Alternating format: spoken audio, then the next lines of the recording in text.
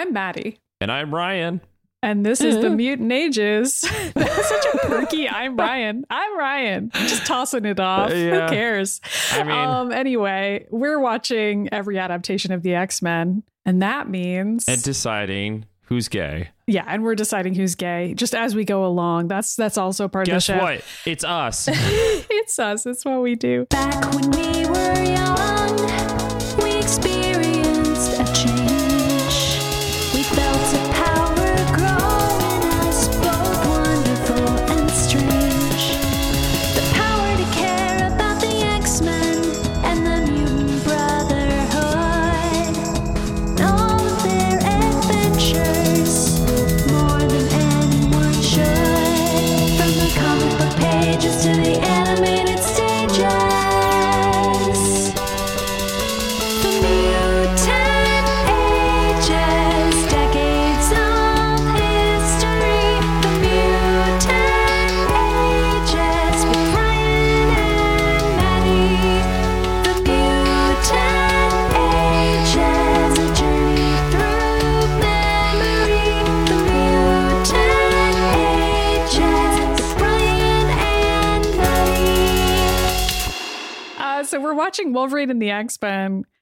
I feel like I need to apologize. It's Hindsight Part 3. However, I have mistitled like every single episode since we started watching this show. And we took a week off and like somehow that didn't help me at all. Like I don't know, but it's Part 3. Really Let's hope I titled it correctly this week. I didn't notice it at all until two different listeners came and said, "Hey, you said the next episode's Part 2, but this is Part 2." And then a full week later, somebody else was like, "So were you not releasing an episode this week?" Because I noticed that like nothing came out, but it says Hindsight Part 3, but you're talking about Part 2. And I was like, how did we go a week without even noticing that? And also, I'm sorry, listeners. It's my job to get on social media and let you know if something's come up and has prevented us from releasing an episode. But Maddie and I have been like in the fire for the past 2 weeks. I don't even know what happened. I mean, honestly, the fact that we managed to put this out. We almost did. It didn't almost happen today. People don't even know. We don't need to get into it. It's not interesting, but just trust us that we're struggling here.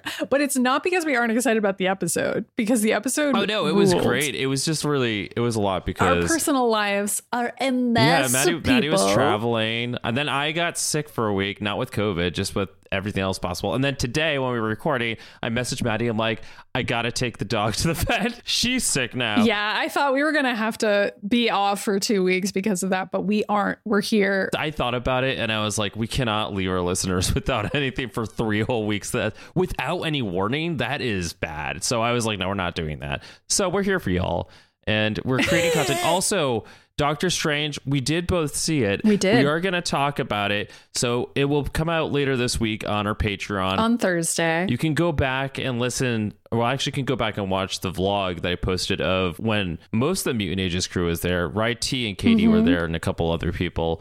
Maddie was away and Todd does not live near us yet. So I say yet because I hope one day he does. Yeah, I expect Todd to move to Boston just in time for you to move away. Pretty much. That's what I expect to see happen. That's also the perfect timing scenario that's going to happen there. But so we did see it. We haven't recorded an episode about it yet, but we will have done that by the time you hear this. Why are we explaining? I don't know why I bothered but I'm going to tell you a spoiler. Don't worry about it. Right now about Doctor Strange. Wanda's in it. What? Yeah. I didn't know that. I didn't see her in it. I wasn't paying attention. I mean, really, it should have been called Scarlet Witch and Madness of the Multiverse, but okay.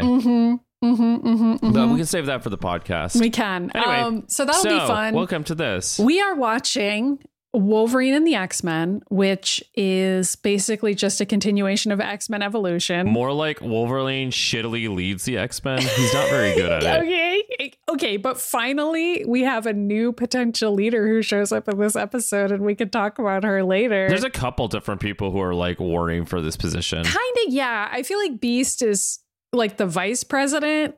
Like he's kind of trying to save Wolverine from himself a lot of the time. Oh my god, there are so many moments in this episode where Beast literally has to move Wolverine out of the way because Logan just is losing his shit completely, and Beast is like, yeah, don't listen to him, please. It's not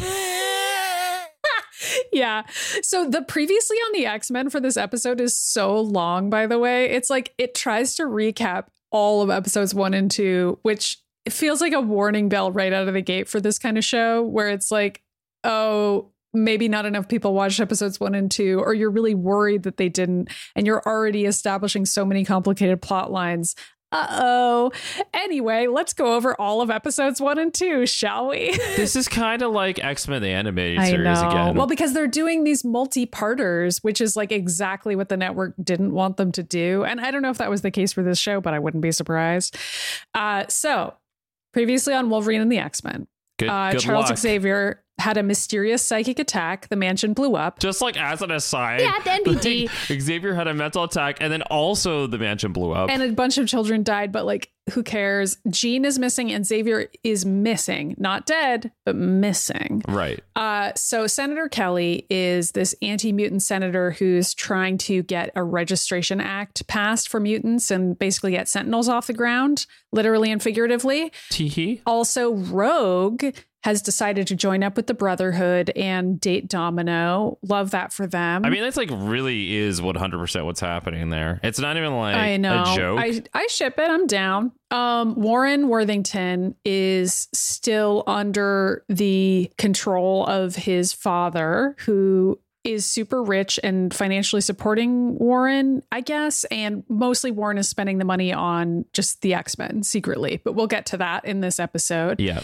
And Bobby and Kitty are the only two people who Logan and Beast managed to recruit into the X-Men so far, because Scott and Logan had a fight and it didn't go well. Logan smashed into Scott's apartment, destroyed a bunch of stuff, and then was like surprised that Scott didn't want to join the X-Men because, I don't know, I guess that's like the sexy thing they used to do together. And Scott was like, I just don't have the energy for this anymore. I don't even know if it's like a sexy thing they're doing so much as Logan. Like, this version of Logan really nails into everybody's heads that he is not somebody that does a whole lot of thinking. Not a lot of tactical. There's just like a planning. lot of like kicking down doors for really no reason at all. Even in this episode, I was like, why did Logan kick down this door now? What is he doing? He kicked down Bobby's door as well. Last episode, there were 2 doors that got kicked down. We need to keep a running count of this. You know what's funny is that I'm not even like judging this in a bad way. I'm like, no, this does sound like Logan. Oh, absolutely. Like, this is the stupid shit that he would do. It absolutely is. And the previous episode to this one, the Brotherhood managed to pull one over on Logan. And that was like part of the plot, that Logan is too stupid to figure out tactics. And the Brotherhood is aware of that. And they basically framed Logan for Senator Kelly's assassination attempt. Yeah. Senator Kelly's alive, unfortunately. But the X-Men have been framed, and now the idea of creating Sentinels is super popular because of that framed job. And the Brotherhood and the X-Men have been kind of equated and totally vilified in the public eye. That is true. Okay, so that is where we are at. And I want to say that it still feels like a continuation of X-Men Evolution to me. I don't know about you. I watched this episode and I was like, it still feels like it's just... Absolutely. I called it X-Men Evolution Future, but I cannot stop thinking about when you called it X-Men Evolved. So that's the real name of the show.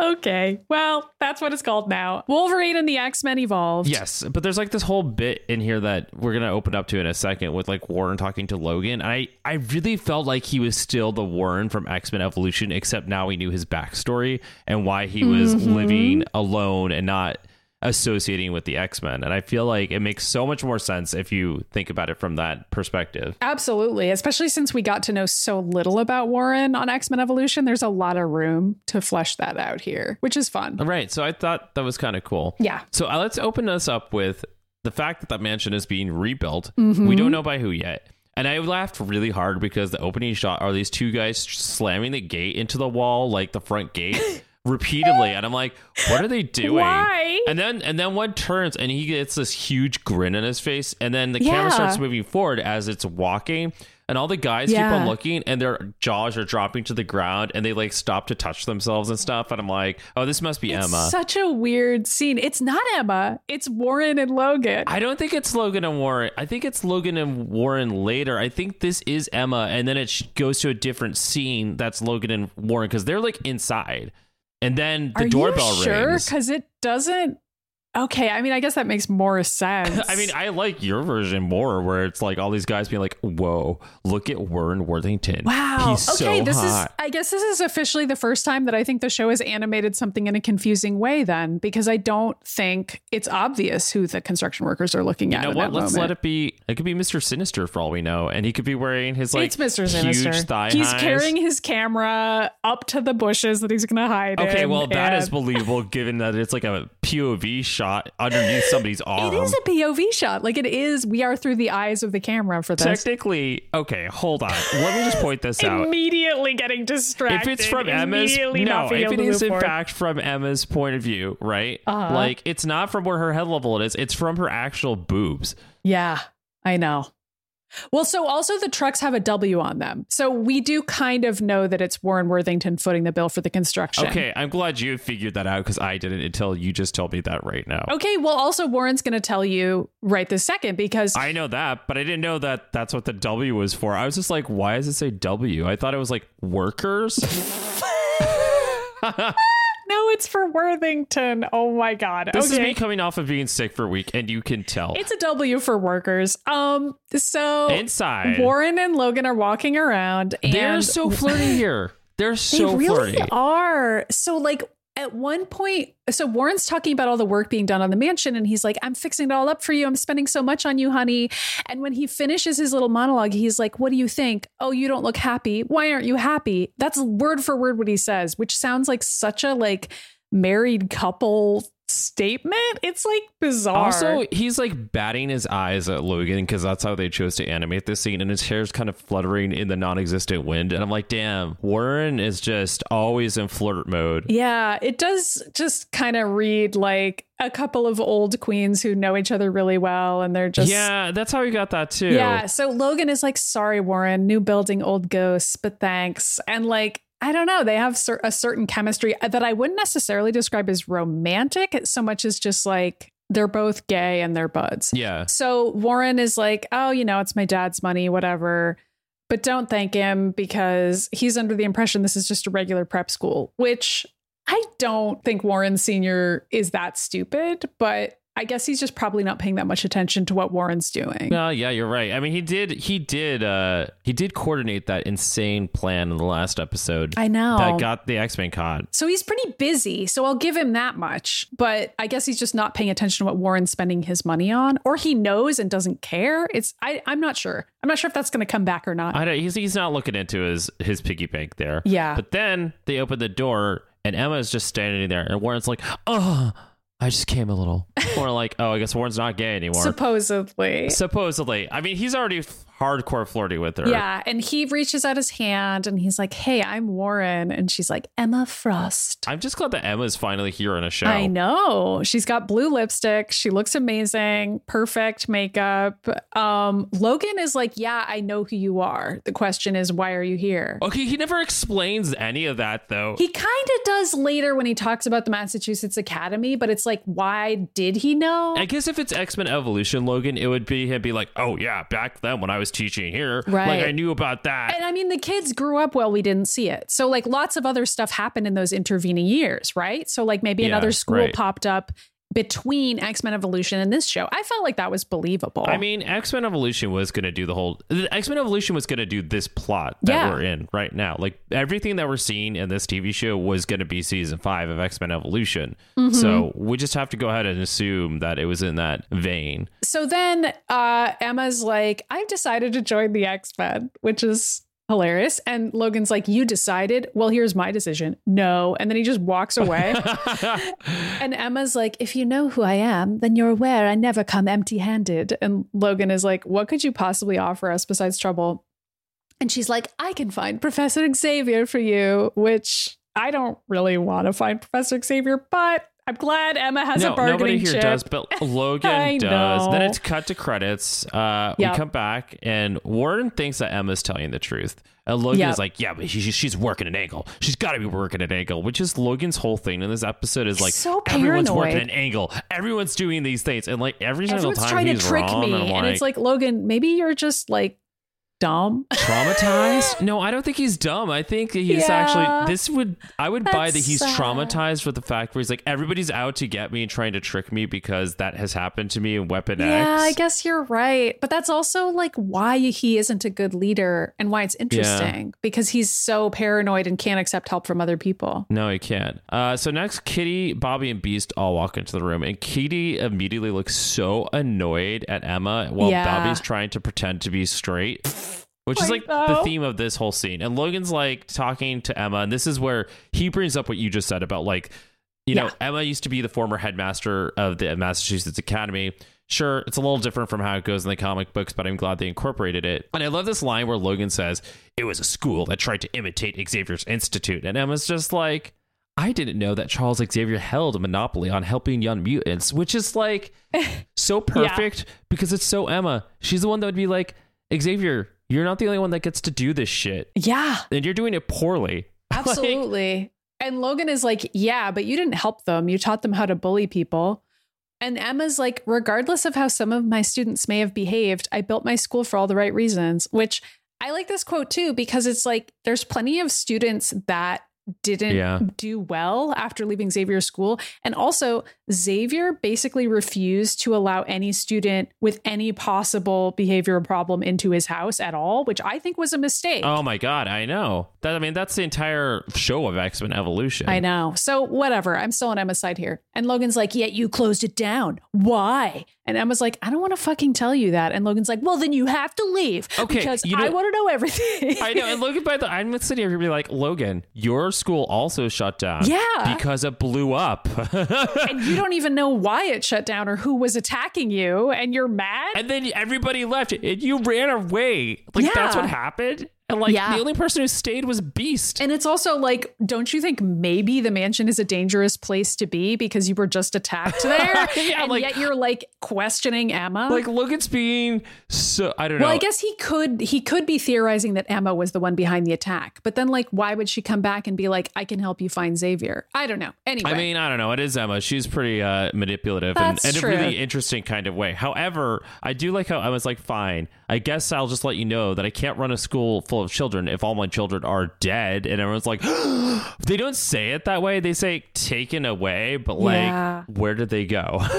And she talks about how anti-mutant crusaders attacked them. So it's like, oh. Yeah, that's where I'm like, it really sounds like somebody came and killed her children to me. Yeah. Or kidnapped them, or God knows what, reported them to the MRDs and they're in jail forever now. Like, it's like, what? We don't know. Emma basically got screwed over here and managed to escape, even though her kids didn't. Right. And she's like, I miss teaching and I miss being part of a team, which is tragic. And Logan is like, why this team? And Emma's like, because we need each other. And then Logan is still refusing her. And she's like, you can't operate Cerebro without a telepath. And this is where Beast and Wolverine exchange a look where they're kind of like, okay, that's a little suspicious. And Logan's like, so that's what this is about. You want access to Cerebro. And Emma's like, it's your best hope of finding missing mutants. And Logan's like, sorry, it was destroyed in the blast. And Emma like, and then she, like already pauses. knows that it's almost ready. She's like, its repairs are nearly complete. Well, she reads his mind. Or like reads the construction worker's mind. I mean, like, who the hell knows? She just already knows everything about how everything's going here. She just goes, read me when it's ready. Yeah. And then she leaves and Bobby holds the door open for her. And Kitty's like, she's a telepath, remember? She knows what you're thinking. And Bobby's like, oh shit, she knows I'm gay. I wrote the exact same thing down. There's also this moment where Emma kind of like puts her hand on Bobby's chin, like she feels sorry for him. And it's like very funny if you think that it's because she's like, he's gay. This poor child. You have to remember that Iceman and Emma do have that weird history together in the comic books when she was in that coma and then she woke up and freaked out and went into Bobby's body to go find her children while Bobby's like, no, your children are dead. And so they have like this whole thing like where Bobby's trying to help Emma and Emma's like in total denial. So sometimes in the future comics, they do come back to that. Like, I mean, he's part of the Marauders now, but I've always really enjoyed that that's sort of their relationship is that Emma was able to like hop into Bobby's brain because she's like, well, this guy's queer. So, and I know the queers, they love me. Yeah. So Yeah, they do have I don't know if they have much of a relationship on this show or not, but I did like this little moment. No, I think this was like a little nod to the comics, honestly. So Logan and Hank are then walking down a hallway together. This is like, okay, wait, this is so funny because Logan's like, I don't trust Emma, and Beast is like, dude, shut the fuck up and just let her help us. Like, it's really funny. It's so funny. Beast is like exasperated in this whole episode. Like everything that Logan does, Beast is like, Logan, why? Why are we doing it this way? I just don't even understand. You're not even presenting me an argument. You're just doing shit. You're pushing buttons. Why are you pushing those buttons? Like, that's Beast. It's so great. So then Logan like huffs and storms off, and he's like, I guess I gotta get Cerebro repaired because apparently we're doing this now. And Hank is just like, well, yeah, because it's like literally our only option, but sure.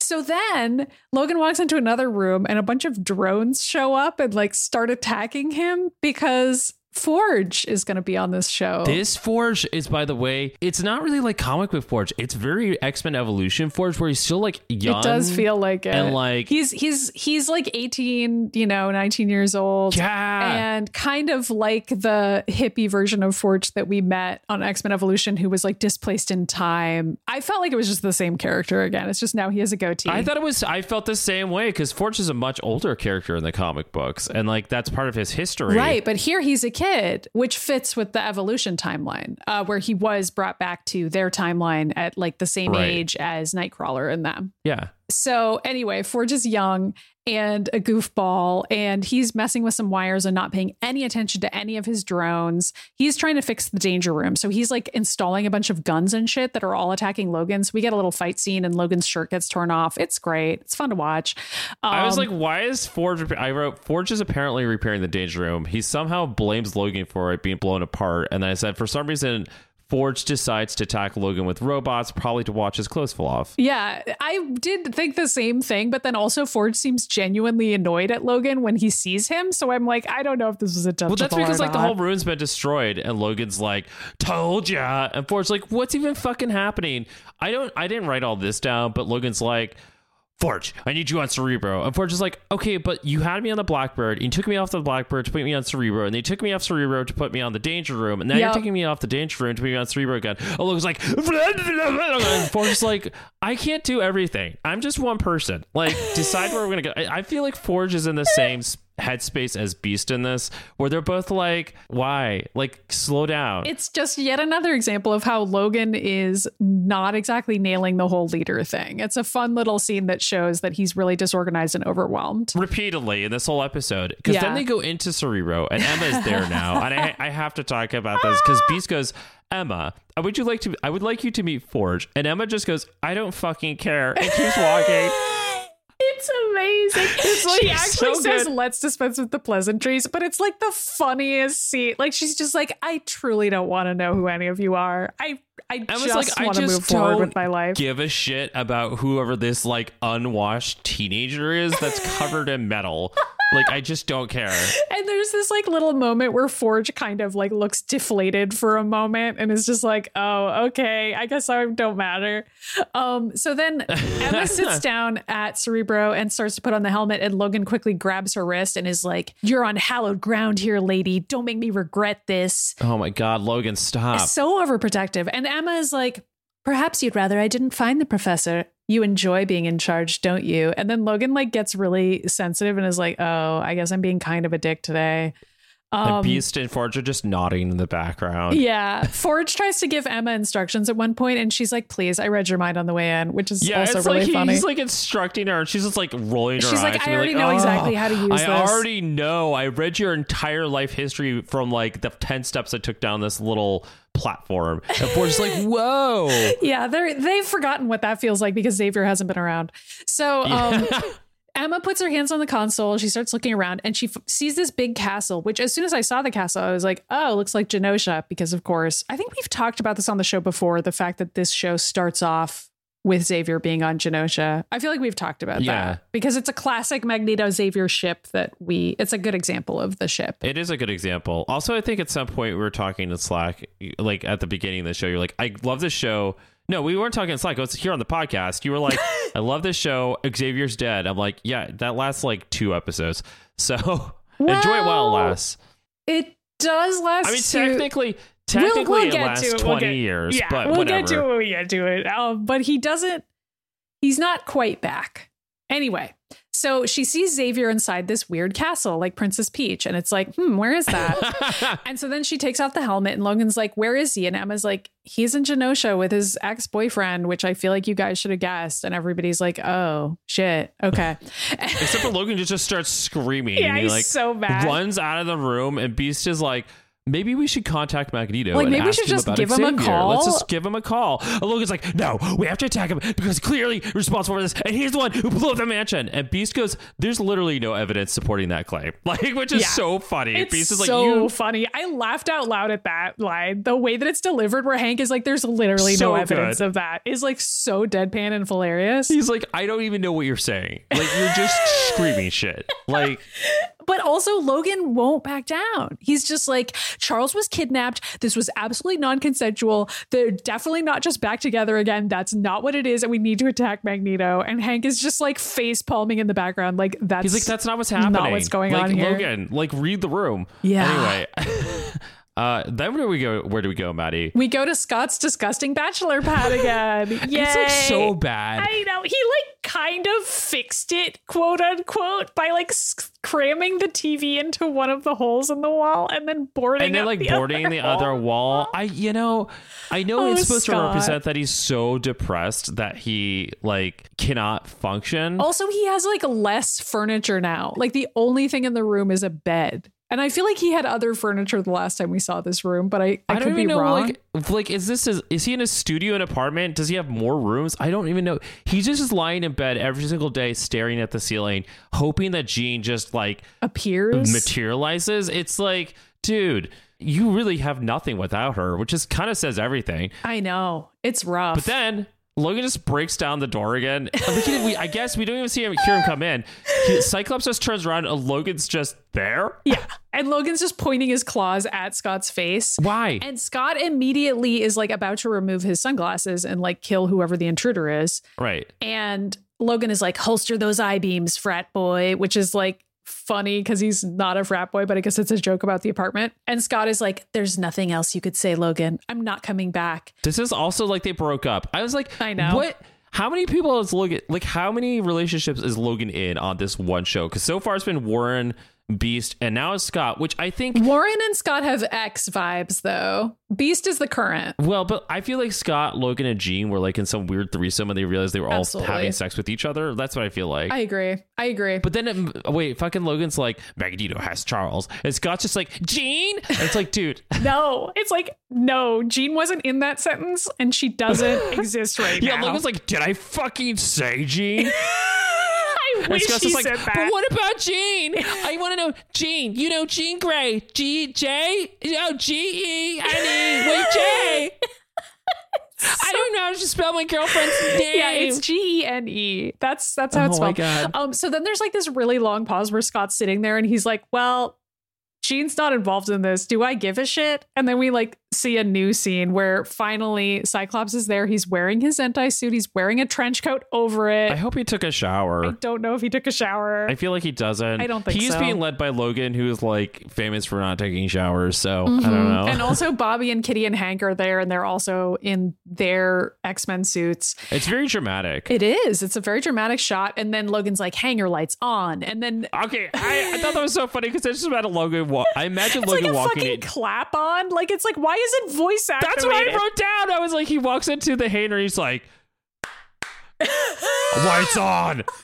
It's I was so like, funny oh that it's my voice God. activated.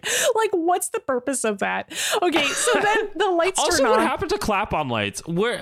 Yeah, when are they going to bring back clap on? Like, and clap off. Oh my God. That was such a trend. I feel like our listeners are too young to know about clap on and clap off lights. The 80s and 90s were just like a wild time in terms of inventions. It was like the shit we were inventing was not useful. Not useful at all. It's like prior to voice activated stuff being something that we could do, but we could do clap on. Yeah. Like the sound of 2 claps was like enough that it could turn something on. Also, like touch lamps, those aren't really around anymore either. Yeah. That's so crazy. Anyway, so Logan has a clap on light.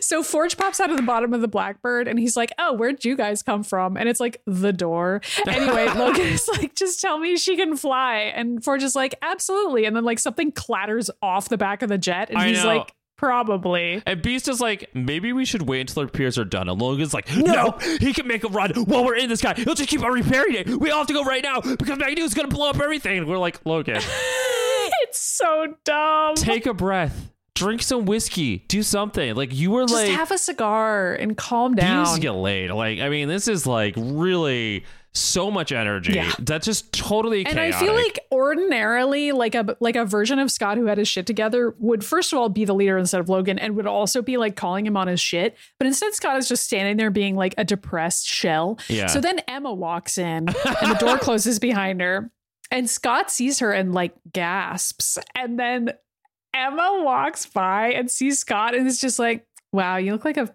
piece of shit. Like she just like openly insults him to his face.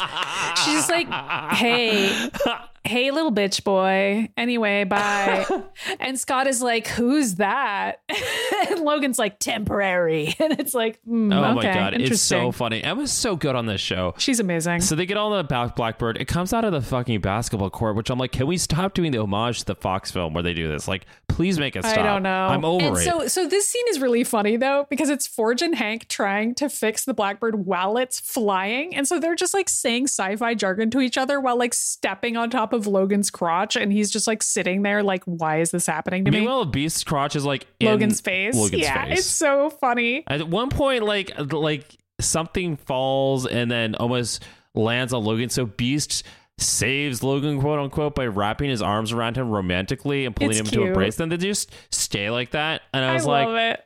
I love that they just pulled a like Logan accidentally falls romantically into somebody's arms. It's not a lady's, it's Hank still. But this show, it's Hank because they're besties, right? I really honestly feel like this show really wanted them to be together. Like that is the vibe I am getting. They do seem like two dads of the X-Men. Like they're really very do. like odd couple in a lot of ways. Like they're having little married couple arguments about like what they should do. I don't know.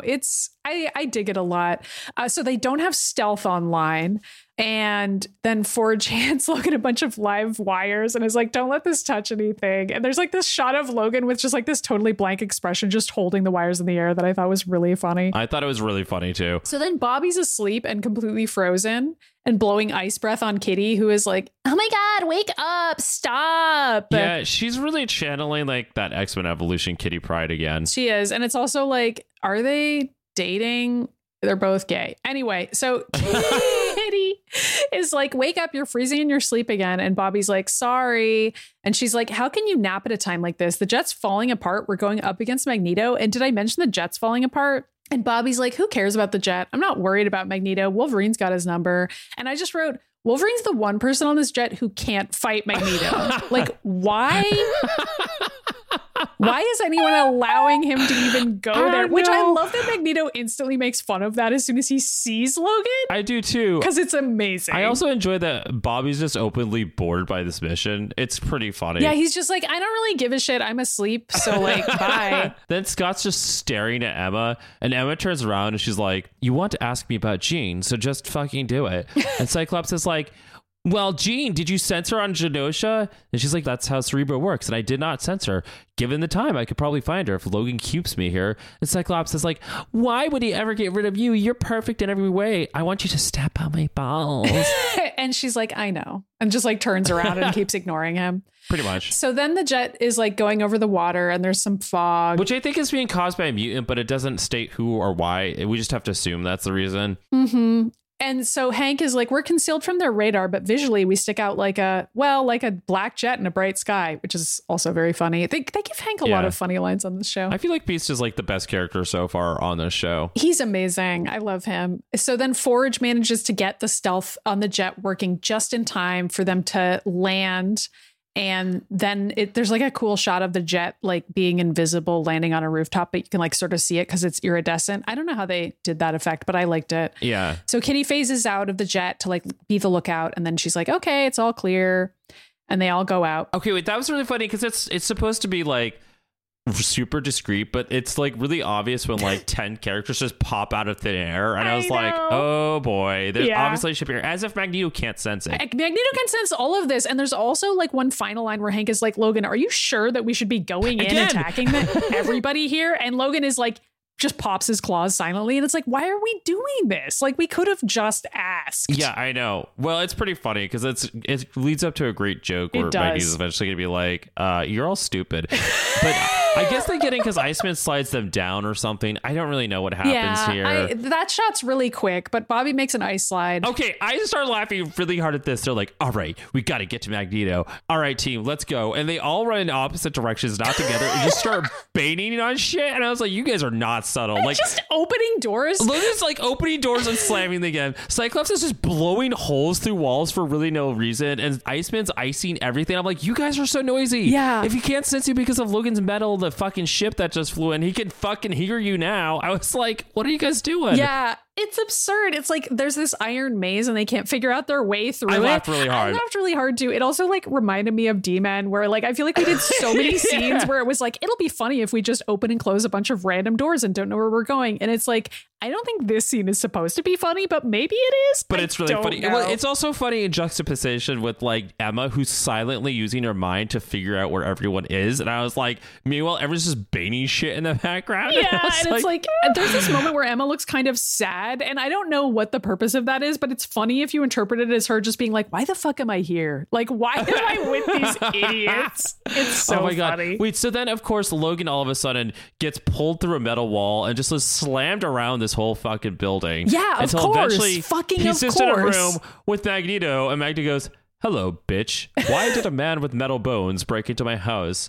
And Logan's like, your house? You blew up our house first. And Magneto's like, I know I didn't. I literally have no idea what the fuck you're saying. Like, it's really funny. He's also like, I'm offended that you're accusing me of this because there's literally no reason I would have done that. And I don't know why you're here. And then like Scott blasts in and he's like, you're done, Magneto. By the way, Magneto is doing an amazing Ian McKellen impression. I looked up who it is that's doing it, and it's this guy, Tom Kane, who does Yoda in the Clone Wars and a bunch of other performances as Magneto in the video game. So I think basically they just told him, like, do your best Ian McKellen. And he's like a career voice actor who can already do a Yoda impression. So he was just like, sure, I can do Ian McKellen. Yeah. He just sounds amazing. Anyway, Magneto then just creates a bunch of metal shields to like block everything and like pin all the X-Men to various walls. It's like pretty fantastic. It's amazing. Bobby makes an ice boomerang and like breaks Magneto's helmet at one point. Okay, I don't even understand how that worked. He made an ice blade that is so sharp that it cut his helmet in half. Absurd. And Emma announces to everyone, she's like, now that his helmet's fallen off, I can go into his mind. I'm like, well, that's for the viewers. And then so Emma's doing that, and Magneto falls to the ground, and he's screaming, but he uses Logan to like, he throws Logan into Emma and Beast and pins them to a wall. Yeah. Then he does this cool thing where he picks up his helmet and then like molds it back together with his powers. Yeah, it's pretty badass. Kitty comes running at him. Yeah. And Kitty's like, it's not going to work on me. I can phase through anything. And Magneto's like, I'm just going to drop the floor from underneath you and give you like one tile to stand on. And Kitty's like, It's pretty amazing, honestly. Okay, then Magneto goes over to Logan, and Logan screams, we didn't come looking for trouble. And Magneto's like, you clearly just did. Like, I don't even know why you're like pretending like, what you're doing is not that. All of you came in here and tried to kill me. And then he like... You just like trashed my house and started busting holes through walls and like banging doors and shit. It's like very rude. And so then he like lifts up Logan's claws and is like gonna make Logan kill his friends. And then Logan's like, wait, it was my fault. And Magneto stops and is like, yes, it is. And what would Charles think of this little commando raid of yours? I dare say he wouldn't approve. And Logan's like, we know he's here. Just take us to him. And Magneto's like, all you had to do was ask. And then immediately lets them all down and just like snaps his fingers and swooshes his cape away. Like, bitch, I can do whatever I want. It really is like Ian McKellen's Magneto because he's so sassy too. And he's got a little sway to his hips. He does. Good. He's very queenly. I just really enjoy him because it's like literally, why didn't they just call him on the phone? Logan is a dumbass. I mean, Beast said that like 3 times He leading up to did. this. Beast and then did the his joke best. is that that's what they should have done, which Absolutely. is really great. So then they go to this beautiful princess canopy bed where Charles is lying in a coma, and it's literally Princess Peach scenario. It looks like Katie Mack's bed in high school. Yeah. And Magneto's like, I found him like this on the coastline, sprawled on the rocks. And like Kitty is like, Professor, and runs over to him, and then everybody follows. And Eric just kind of sadly stands there and is like, yeah, go ahead. And Emma walks up and is like, he has no brain activity, which is actually like really bad. I know, that's like pretty fucked, and everyone looks really sad. And Eric is like, Charles is a dear friend who I've been sleeping with for years.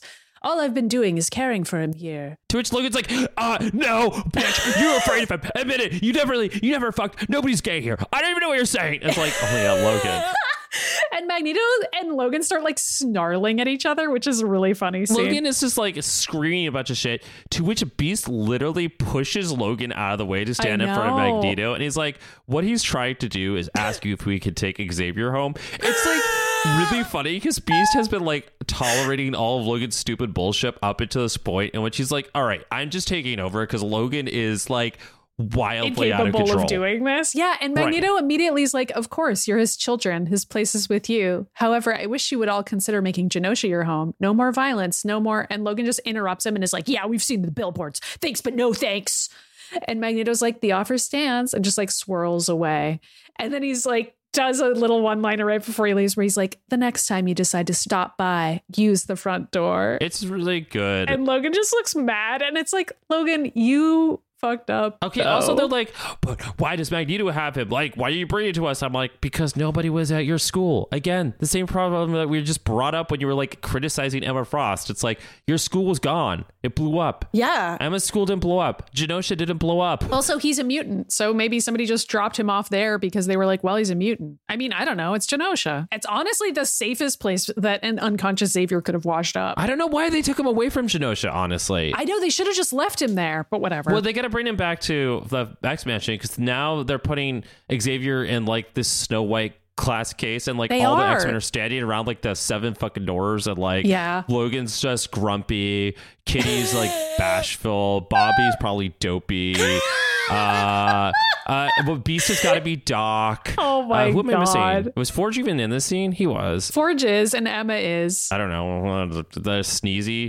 Okay, I guess Forge is sneezy and Emma is sleepy. I don't know. I don't know all the dwarves' names. I would say Xavier's sleepy because he's sleepy. He's Snow White. Anyway, so everyone's standing around him sadly. For some reason, I really can't relate to this. Yeah, everybody's really sad. And then they hear this creepy whispering. It's like actually really creepy. They're like, it is. I'm here.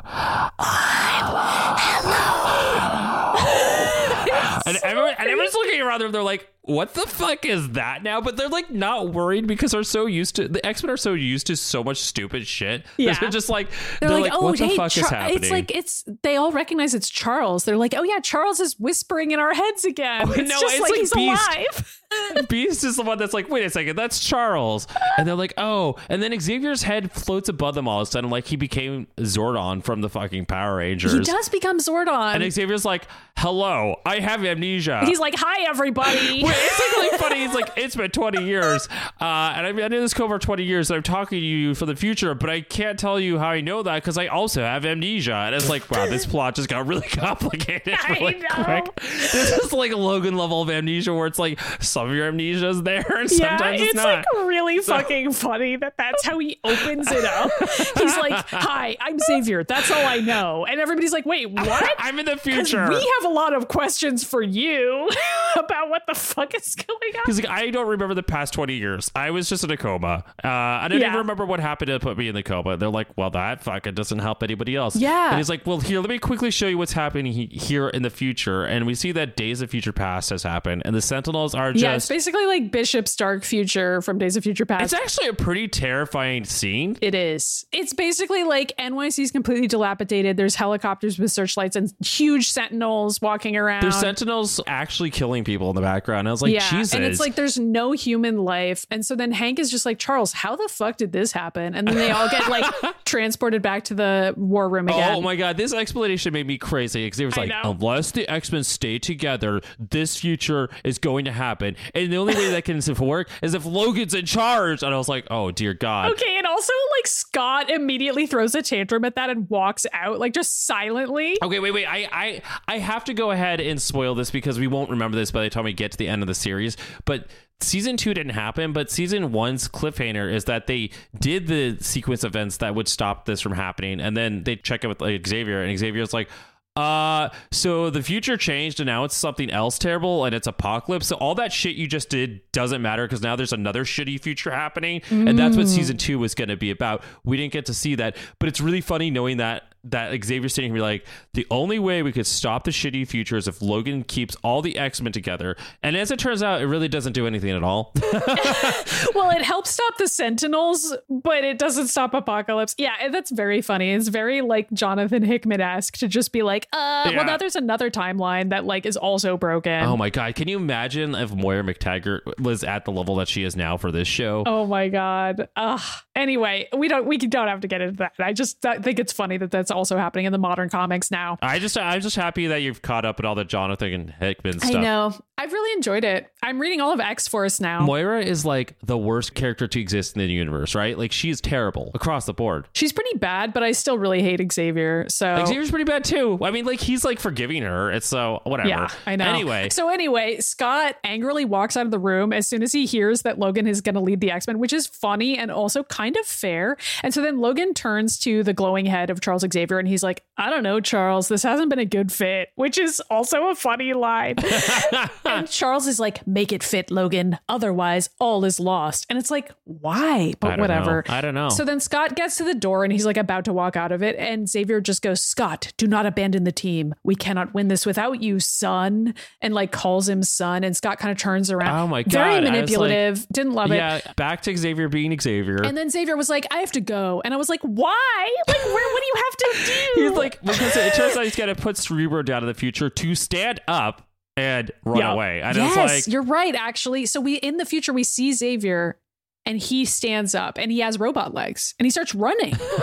And then he runs through a graveyard that has Wolverine's grave. And I was like, how did Wolverine die? I have so many questions. I want to point out that it showed like all the X-Men's names. They're all dead except Storm. I didn't see Storm's name was there. Yeah, Storm's fine. Storm's like, yeah, fuck this, whatever. Storm just leaves. She goes to and like moves to another planet. She's like, I'm good. I'm just going to go fix another planet and terraform it. So meanwhile, X-Men is like, they're all standing there looking at the glass case. Logan's like, okay, team speech.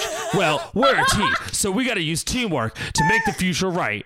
And I'm like, wow. Oh my God. And he like stares into the camera and he's like, the world needs the X-Men. And for some reason, I'm leading it. And Scott is like sighing in the background loudly. And then it smashes to credits. It's incredible. Well, first there's like a dramatic shot, everyone like posing like super goth, except for Bobby, who's grinning like an idiot. And it's like really funny. Oh my God. That's the episode, guys. I know they're making a lot of fun of it, but like, you know, Maddie and I are pretty punchy. It's been a long week. It has been. I did really enjoy this episode. I loved the introduction of Emma Frost. Every single one of her lines was fucking hilarious.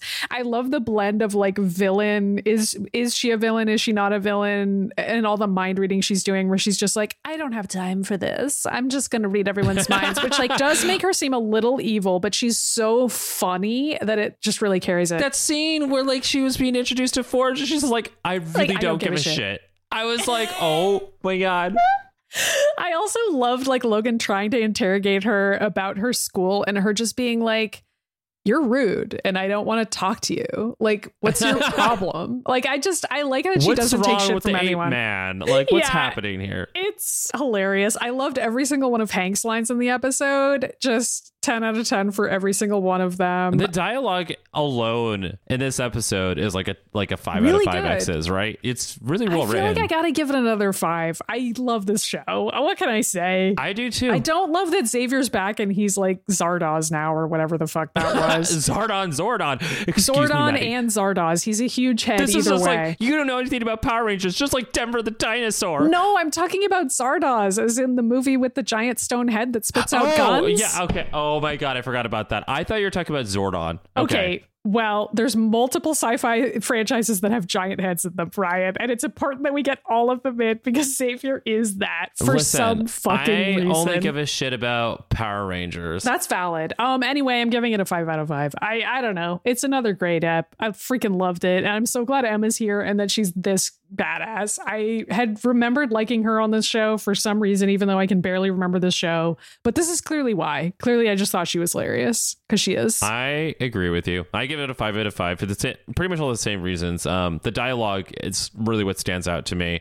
I think there's some very clever setups for jokes here that I mean, it works on kids, but it's very adult, like in the sense that Beast keeps on me like, Logan, just call Magneto. And then it turns out like they could have just called Magneto is really great. I like that the mutants aren't like villains to each other on this show. I think that's something that I really appreciate. Like, yeah, Magneto doesn't get along with Wolverine and the X-Men, and Wolverine does get along with Emma Frost, but they're all kind of working together, and I like that. I appreciate that because the greater evil is like fucking Senator Kelly. So I don't know. I also really enjoy like Warren's weird shit on this show. Like I know that he's got quite the journey to go, and it's really fucked up and depressing because of course it is. It's a Warren, but like, I don't know, like I this isn't from the comics, like Warren's weird controversial relationship with his father. They took it from that movie X-Men 3 and they're like, well, let's expand on that. I actually think it works. It's something that they created that I think works really well, and I'm here for it. So but yeah, I agree with you. I can't really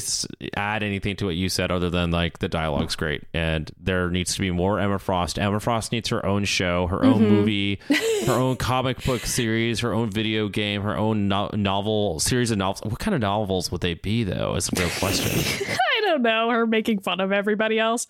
Also, Magneto was freaking amazing in this episode. I mean, I know we're about to talk about Emma for like 10 years, but I just wanted to talk about Magneto really quickly because I think he was so fun to watch, and I just really enjoyed the vindication. He's like twirling his cape around, of knowing like how stupid it is for Wolverine to try to take on Magneto, and to have every character be like, "Are we sure about this?" And then Magneto himself being like, "Ha."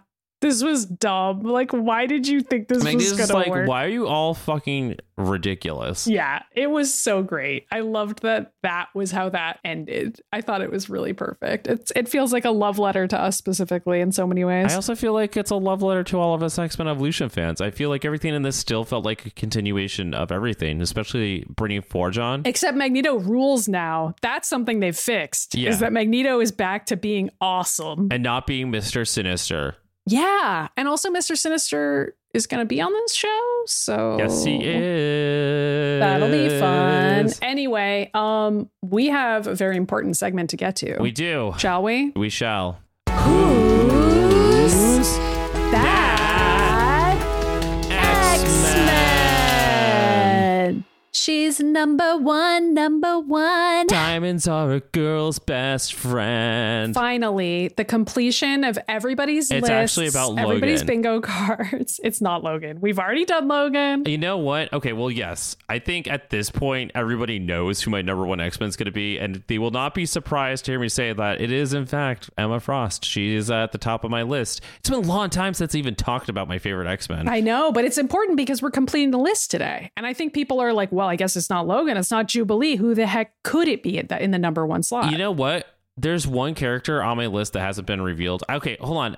I didn't reveal that X-23 is one of my favorite characters, but she's on the list. She's at number 18, just so y'all know. So y'all just don't know who number 7 is. Oh, okay. Do I know who it is? You do. So not to derail this too much, but is it a character that we're going to get to eventually? Oh God, she appears a very shitty version of her appears on The Gifted. Okay. And there may be a Patreon video with me pretending to be her. I think that just blatantly gives that away. Okay, that does give it away. Okay, great. So that's Emma Frost is in my number one. And I messaged Maddie. I'm like, she's yours too. And Maddie's like, no, but close. Well, actually, it's really hard for me to pick my number one. I actually tried to make a top 10 X-Men so that I could like do this along with you. And then I kept changing the order and like panicking. And I don't know how to choose a number one. But it was Jean Grey for so many years that I almost feel like it's like how when you're a kid, you like decide your favorite color and then that's just your favorite color for the rest of your life. Do you know what I mean? Yeah. Even if it's not really your favorite color. So like it feels weird to not say Jean Grey, but I don't know. I didn't have that issue. I used to say my favorite color is orange. and then it turned into red at some point. Okay, well, you get the idea of what I'm saying, where you get used to saying something over and over. But Yeah. Emma's really fucking cool in ways that Jean is not. And I am willing to admit that. Yeah, I think I had the same issue when I started this venture of like, who's Ryan's top 20 X-Men? Because it was the same situation where I really had a tough time choosing between like Wolverine, Jubilee, Emma, Warren, and Magneto. Mm-hmm. And then I was like, oh, but what about Boom Boom and the other character I haven't revealed yet? And everyone else I could kind of like figure out and put in, but the top 7 are like really all my number one. But when it comes down to it, I really love Emma more than anybody. I think she's just so good and so interesting, and I think she's an interesting character, which we'll talk about here in her character backstory, where she's just like, she is like Logan, where she's a really tragic character, but manages to like put on this like whole performance. Like I have like an Emma Frost Spotify playlist that's like just songs that remind me of her. They're usually songs about like, oh, I'm the queen. You don't know who I really am. I hide who I am from all of you because like I can't show that fucking weakness to anybody. Like that is kind of like who Emma Frost is. And I think she's just tragic. She like had a rough childhood. She made some mistakes in her early 20s or whatever, and then has repeatedly had like students and siblings and lovers be slaughtered mercilessly in front of her face. And it just kind of sucks. I think it's like, I don't know. And then she kind of gets up and she's like, yeah, I'm not giving up. So I don't know. Emma's a good character. And she's really fucking mean for no reason, but like in a really fun way. So, But is it for no reason? Because sometimes it's deserved. I mean, I love it when she's mean to Jean for no reason, because Jean is always doing this like, It's hilarious. yeah, but Jean's always doing that thing where like, I think Jean's really cool. I think Jean Grey is a great character when she's written well. But like, she's also like kind of stuck up at points, and that's why Yeah, Emma and Emma's tearing just her down like- is so funny, because Emma it is like, just I can like never get over that one comic book page that's actually fairly recent from the Hickman era, where Jean has decided to go back to the Marvel Girl costume, and she's like, what do you think, Emma? And Emma's just like, it's not for me, and it's not for you either. Like, yeah, just I really love for that. no reason. I love the panels in the Giant Size X-Men, which is like almost entirely dialogue free, and it's just Jean and Emma like on a mission together. And that's the one Oh where my she's God. like drinking out of the flask, and Jean is just looking at her like, are you serious right now? And Emma's just like, I don't care. Like I don't know. She just has this great I don't care energy that emanates from some of her best art and like her Yeah. one-liners when she's written well. I feel like Emma is a character who you can fuck with her, but it's like the most dangerous thing you could possibly do, because she's not like Wolverine or Magneto, who's going to come back and like just tear shit up. She's going to like develop this huge, complicated plan Play the long game. that's going to end up being torturous until the day you die. Like, you don't want to be on her bad side. Like, that whole thing she did recently with Kingpin was like I pretty know. fucked up. Where she's like, so I know you tried to slaughter my name or whatever, like whatever the word you're trying to use there. It's like, you're trying to make my name be bad to the public. Slander. That's what you're Slander. looking You for. were trying to slander my name, slaughter my name. You were trying to slander my name, but just remember that I can kill you at any point in time, and you won't even see me coming, because I could just be everybody at once. And she like leaves. So I don't know. She's great. She is great. All right, so let's talk about Emma Frost. This is going to be a long haul. Settle in, get a cup of tea. It's what Emma would want. She would want that. She has as much backstory as like Wolverine in comparison to Ed. We've had some long character histories, but Which is wild, because I don't think she's been around as long as Wolverine has. she's been around since the 80s, and Logan came in like the 70s. So they're like that, not that far apart, but I think they were developing their stories around the same time, because Logan didn't really get a full backstory for a while. He just ran on the amnesia train for a long time. So, Yep. And Emma, they like had to sort of reconstruct a lot to make her be a redeemable character. I know. So anyway, her full name is actually Emma Grace Frost, also known as the White Queen. I don't know if you knew this, but she wears a lot of white. Emma first appeared in the Dark Phoenix saga in Uncanny X-Men number 129. This is a great comic book. Oh, yeah. Like that. I mean, the Dark Phoenix saga in general is So top good. tier Chris Claremont work, but like the whole Jean Grey Emma Frost fight is really fantastic. She was created by Chris Claremont and John Byrne, and this is so amazing, because I like knew this, but I had like forgotten about it until I was putting these notes together again. So Claremont was inspired to create the Hellfire Club after seeing the episode called A Touch of Brimstone from the TV show The Avengers, like back in the 60s or whatever. The spy show. Yeah. Not to be confused with the Avengers, which Yeah. I literally confused those in the like late 80s, early 90s, thinking they were the same thing. And I just did not understand in the 90s why there was an Avengers movie with Uma Thurman being a spy. I do now, obviously. And I do recommend people go back and watch the original Avengers run because it's one of those few TV shows. I know Todd's a big fan. Well, yeah, I mean, like it's one of those few pieces of media from that time period that has like a female lead that's still a total badass. So I appreciate it. So anyway, in that show, the Avengers, the spies infiltrate a criminal, hedonistic underground society, just like Hellfire Club. And they're dressed like they are in the Hellfire Club with like the Victorian garb. And then all the women are dressed in like bondage with like corsets and shit and have whips. And Emma Frost was specifically inspired by Emma Peel, who played Diana Rigg, the lead actress on that show. And in that episode, she was donning the corset and collar and boots to go undercover as the Queen of Sin. And I don't know, Chris Claremont had such a hard on for this that he created Emma Frost out of that and like became such a huge piece of the Marvel universe that yeah. Also, like John Byrne, I mean, listen, far be it from me to judge or even speculate about which things different writers and artists might have been into, but it can't be denied that women being incredibly powerful and having it drive them up a wall or wearing corsets or stepping on people's balls or all of the above. Like there's a lot of John Byrne stories and Chris Claremont stories that go in that direction. Just saying. Like, you know, I let them let them have it. You know, I feel like those two are like the creator, the guy that created Devil May Cry and Bayonetta. And he's like, I really just love these women that are like half naked but also like stepping on me and like insulting me. Yeah and then like also I'm going to create these male characters that are also hot and sexy, and it's like,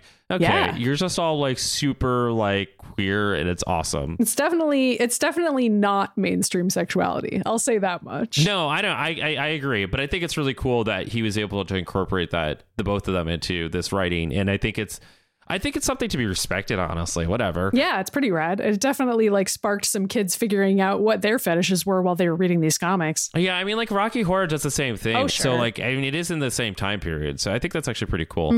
Anyway, so Emma Frost's powers is that she has a high level telepathy. She's basically Omega level. Her and Jean are, I think, together stronger than Xavier, and oftentimes just stronger than Xavier in general.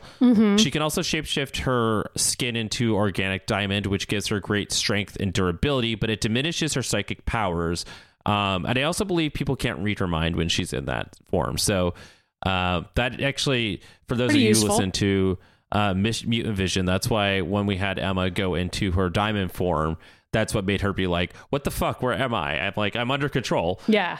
So anyway, Emma Frost was born in Boston to Winston and Hazel Frost. She is not from Britain, although she walks around doing a fake accent. Absolutely, she does. I think it's really funny that she still is doing it, which is the best. Incredible. Yeah. I can't believe that's like a part of her character. But anyway, go on. I love her so much. It's like she really truly was part of a D&D group and like like just didn't drop the character when she left. Her siblings are Christian, Adrian, and Cordelia. Their father, Winston, abused them with high standards and also physical abuse, while Hazel, their mother, was addicted to prescription drugs to cope with her shitty husband. Emma only got along with her gay brother, Christian, until her father put him away into a mental institution for being gay. Sad. Well, it is really sad. But he's back now in the comic books, and he's also a mutant, so that's cool. In school, Emma was ruthlessly bullied and harassed by her peers, but she did find support in one teacher named Ian Kendall, and when Emma's powers manifested, she was able to start reading everybody's minds. This allowed her to tutor other students, and Ian was like, Emma, you should be a teacher one day. And Emma's father's like, you can never be a teacher. I won't let you be a teacher, and I will never pay for you to get the education to do that. Her father's a piece of shit, is the story there. So on her way home from school, Emma's car breaks down, and Ian finds her and gives her a ride. This is all in the Emma Frost miniseries that is like kind of interesting, but also weird and like not the best work for Emma Frost, but has some incredible cover work art. And so she reads his thoughts and hears that he finds her beautiful and attractive.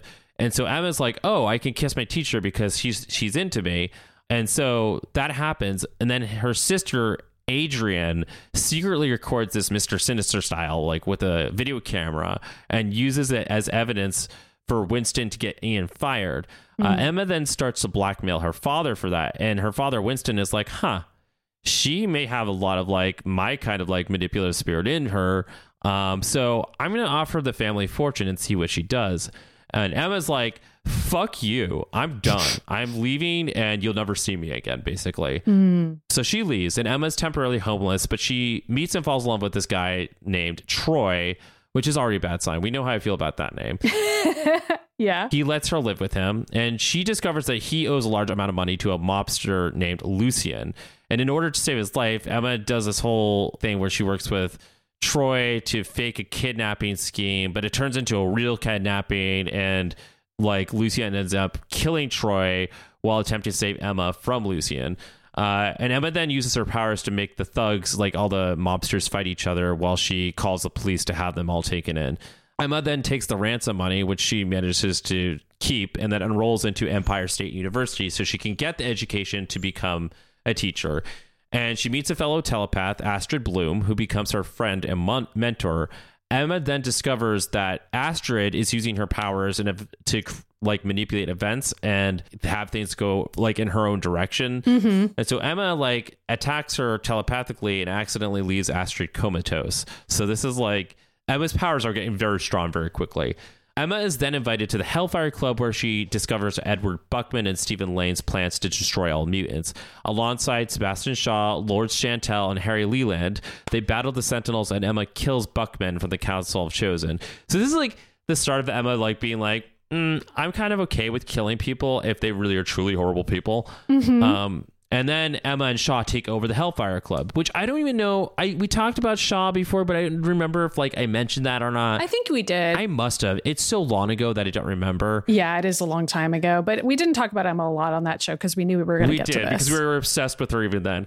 During this time, Emma became the chairman of the board of trustees and headmistress of the Massachusetts Academy, which she uses as a rival school to Xavier's and the New Mutants. Emma and the Hellfire Club then tried to recruit Kitty and personally torture several members of the X-Men. This is part of that whole Dark Phoenix issue that we were talking about. Emma engages with this Phoenix in a psychic battle where she's almost killed. Emma then launches a psychic attack that leads the X-Men to believe that she committed suicide. So they think Emma's gone. They're like, Emma's just killed herself, when she's actually in comatose and recovering under the care of Sebastian Shaw. During her time at the Hellfire Club, Emma teaches the Hellions at the Massachusetts Academy.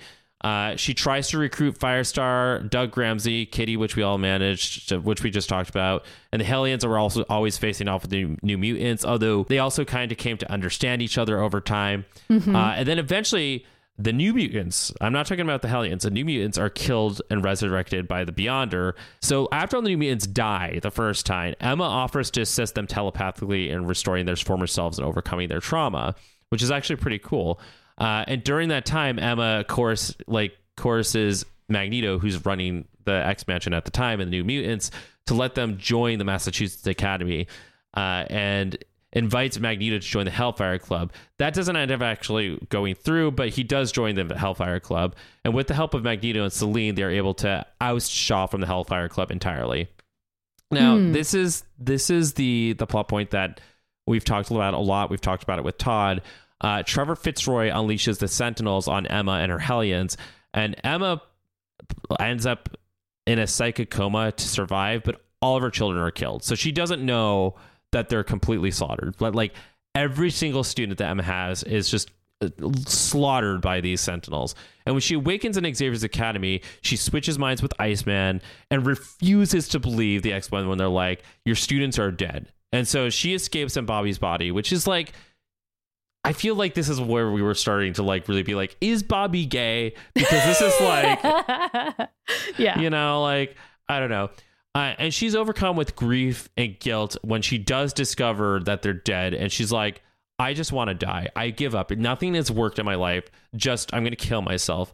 And so she leaves Bobby's body, and Xavier convinces Emma to switch back to Bobby's body. And they're like, don't kill yourself. Like, you know, just take a breather. I actually think it's like one of the few times that they're pretty compassionate towards Emma in that early ages, because she's clearly acting out of grief throughout that entire scenario. Yeah. So. And it's not too long after that the Phalanx Covenant happens, which is the start of Generation X. And she gathers with those characters and then ends up becoming a mentor alongside Banshee and the reopened Massachusetts Academy for the X-Men. Great run. We all know that I love that. At one point, Emma's business ventures during the Generation X era takes a bad turn, and she seeks her sister Adrian's help, who offers financial assistance, but secretly plots against Emma and plants a bomb in the school, which results in the death of Sink, who's back now and in love with X-23. Yes. He and X-23 have like a time travel romance that, in classic Wolverine fashion, Laura no longer remembers at all. I know, but that's because Laura's gay. Anyway, Emma, Emma, that's a whole other thing. But yeah, seriously, she was literally written to be gay, and then someone along the line was like, "What if she dated boys?" And all the boys that are like into X-23 are like, "That's why we like her." And I'm like, "Oh boy." I can't get into like how many I don't go on Reddit, but like the few times that I've ever gone in there and look at something of like X-23, or like I call her Wolverine or Laura, people like men will be like, correction, her name's X-23, and I'm like, you guys have some serious fucking shit to unpack. Yeah, so awful. Anyway, Emma hunts down Adrian and kills her, and then becomes very distant from her students to hide what she did. This is what Emma does, is that she will kill a bitch. Like, she's like, I'm not fucking around. In this case, it seems deserved, but whatever. I mean, like, she tried to fucking blow up the school, right? Adrian was also never going to let it go. Like, they're rivals for so long in the history. When the students discovered what Emma did, that Generation X just disbands. Like, that's sort of the end of it. And dealing with their traumas after killing Adrian and just like trauma in general, Emma goes to Genosha, where she teaches until a Sentinel attacks the island and the citizens. This is from the new X-Men run, Grant Morrison's run, in which Emma Frost is teaching there, and just like those Sentinels kill everyone. And she survives because she suddenly manifests a secondary mutation, the power to transform her body into organic diamond. And she wakes up. She can't feel anything in her diamond form. And she's like, oh, all my children are dead. All the children are dead. Everyone's dead. Cool. I can't feel anything. I'm diamond. So Emma is rescued by the X-Men, where she's taken place back to Xavier's Institute. And this is when her and Hank start developing a friendship, where Hank's like just trying to figure out whatever's happening to her medically at this point. And during that time there, Emma starts teaching at the X-Mansion. She mentors the Stepford Cuckoos, who are the spitting image of her and her prized pupils. And they're also all psychics. They usually move around in 5s or 3s, depending on who's writing. And they all assist Xavier in the fight against Cassandra Nova. And here's Maddie's favorite part. Emma starts counseling Cyclops over his marital issues with Jean, and quickly develops feelings for him. He confides more in Emma and engages in a psychic affair. So they're basically like having sex, but like in their minds. During a riot in the school, one of the Cuckoos, Sophie, is killed, and the Cuckoos then are like, this is your fault, Emma. It's your fault she died. And so they reject her as a mentor. And they get revenge by contacting Jean and be like, just so you know, Emma and Scott are having sex on the astral plane. So Jean then goes and catches Emma and Scott in bed together in their minds. It's so soap opera-y. I love it. It's so much. And Jean unleashes like the full force of like the Phoenix in Emma's brain. And I love the writing on this, because at the end of it, Emma's like, how dare you just go in somebody's brain to do somebody like that? It's like, he came to me because you're a piece of shit, and this is what you do. It's pretty fucked up. Yeah, it is fucked up. It's definitely fucked up that Jean blames Emma for any of that, as opposed to taking it up with Scott. I mean, like, that comes up later. So yeah, you're right. Emma's then later found shattered in her diamond form, and we think it's Jean. And so Bishop and Stage were running Extreme X-Men at this time, and they were also doing the whole like District X thing, where they were like, we're mutant detectives.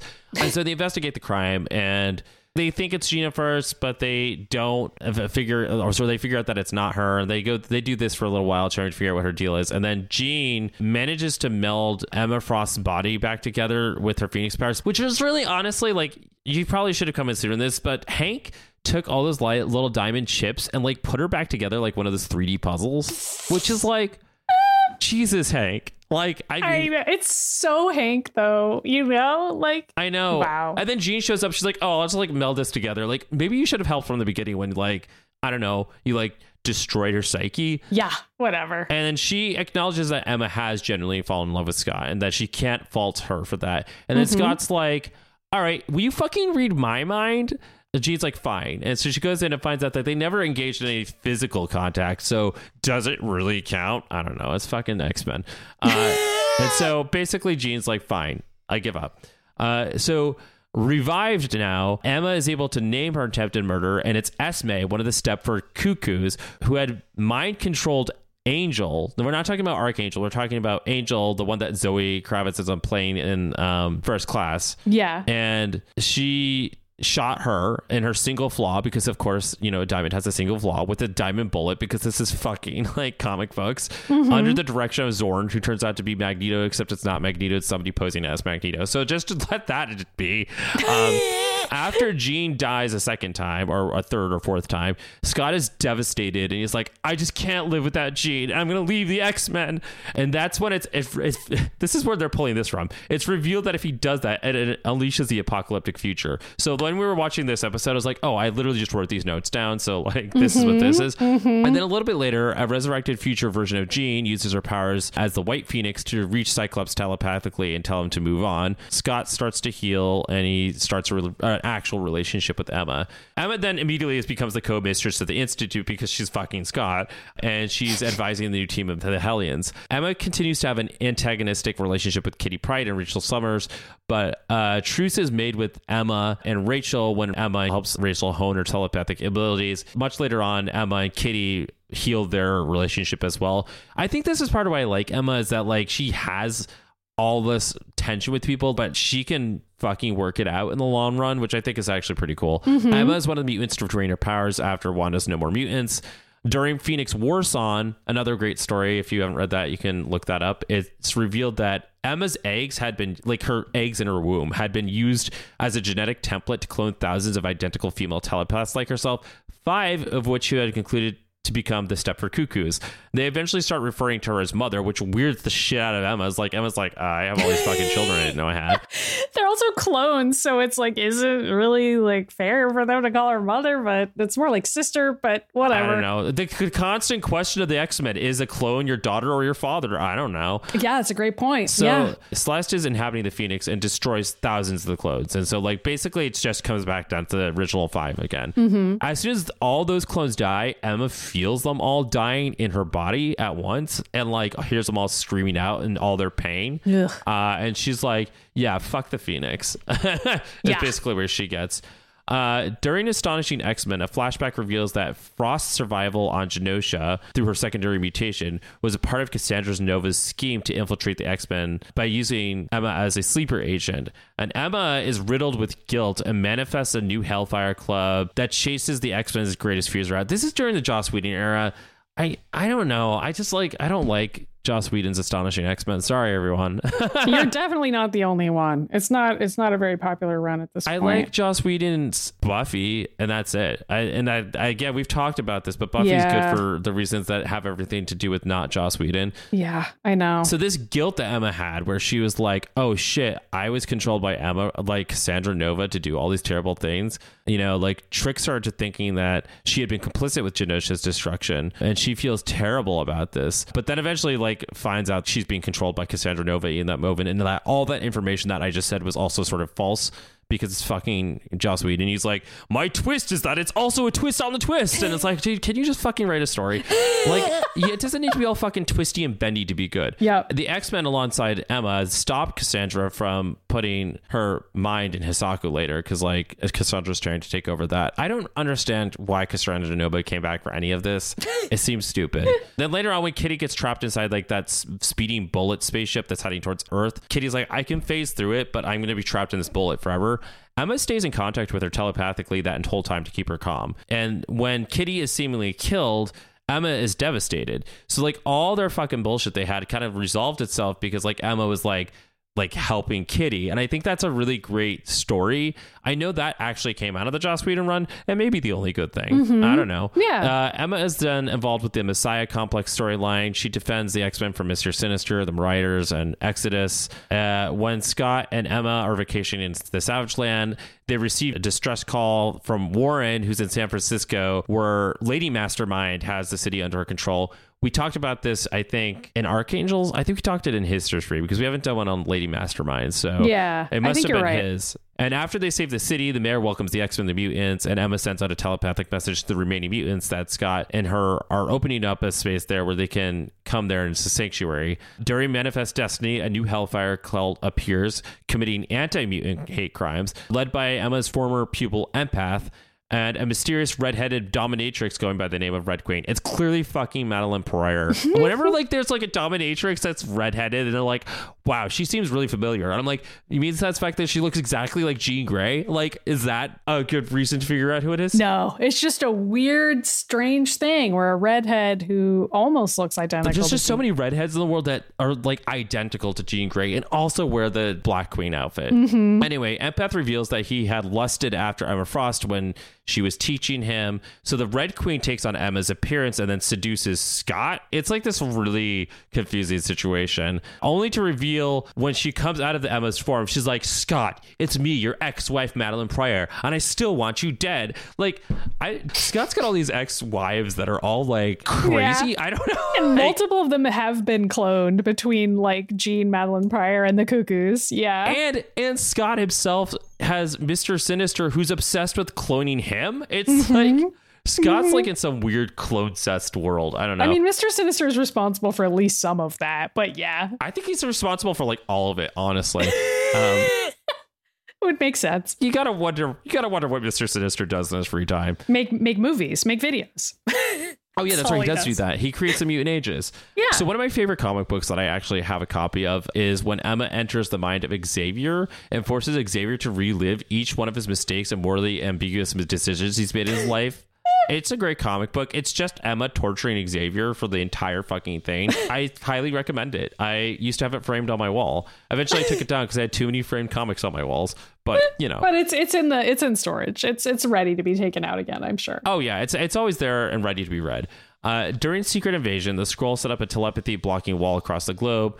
Emma channels the Cuckoos telepathically using Cerebra to locate the Cyblock, but it leaves her comatose. The Cuckoos tell Cyclops that Emma is dead, unaware that her mind is still out in the astral plane fighting the Skrulls. After the Skrulls are defeated, Emma is introduced as a member of the Dark Illuminati alongside Norman Osborn, Doctor Doom, Loki, Namor, and the Hood, who are manipulating events in their favor. I think this is very funny because we just like got introduced to the Breaker Illuminati at the MCU. I know. So that is not a spoiler.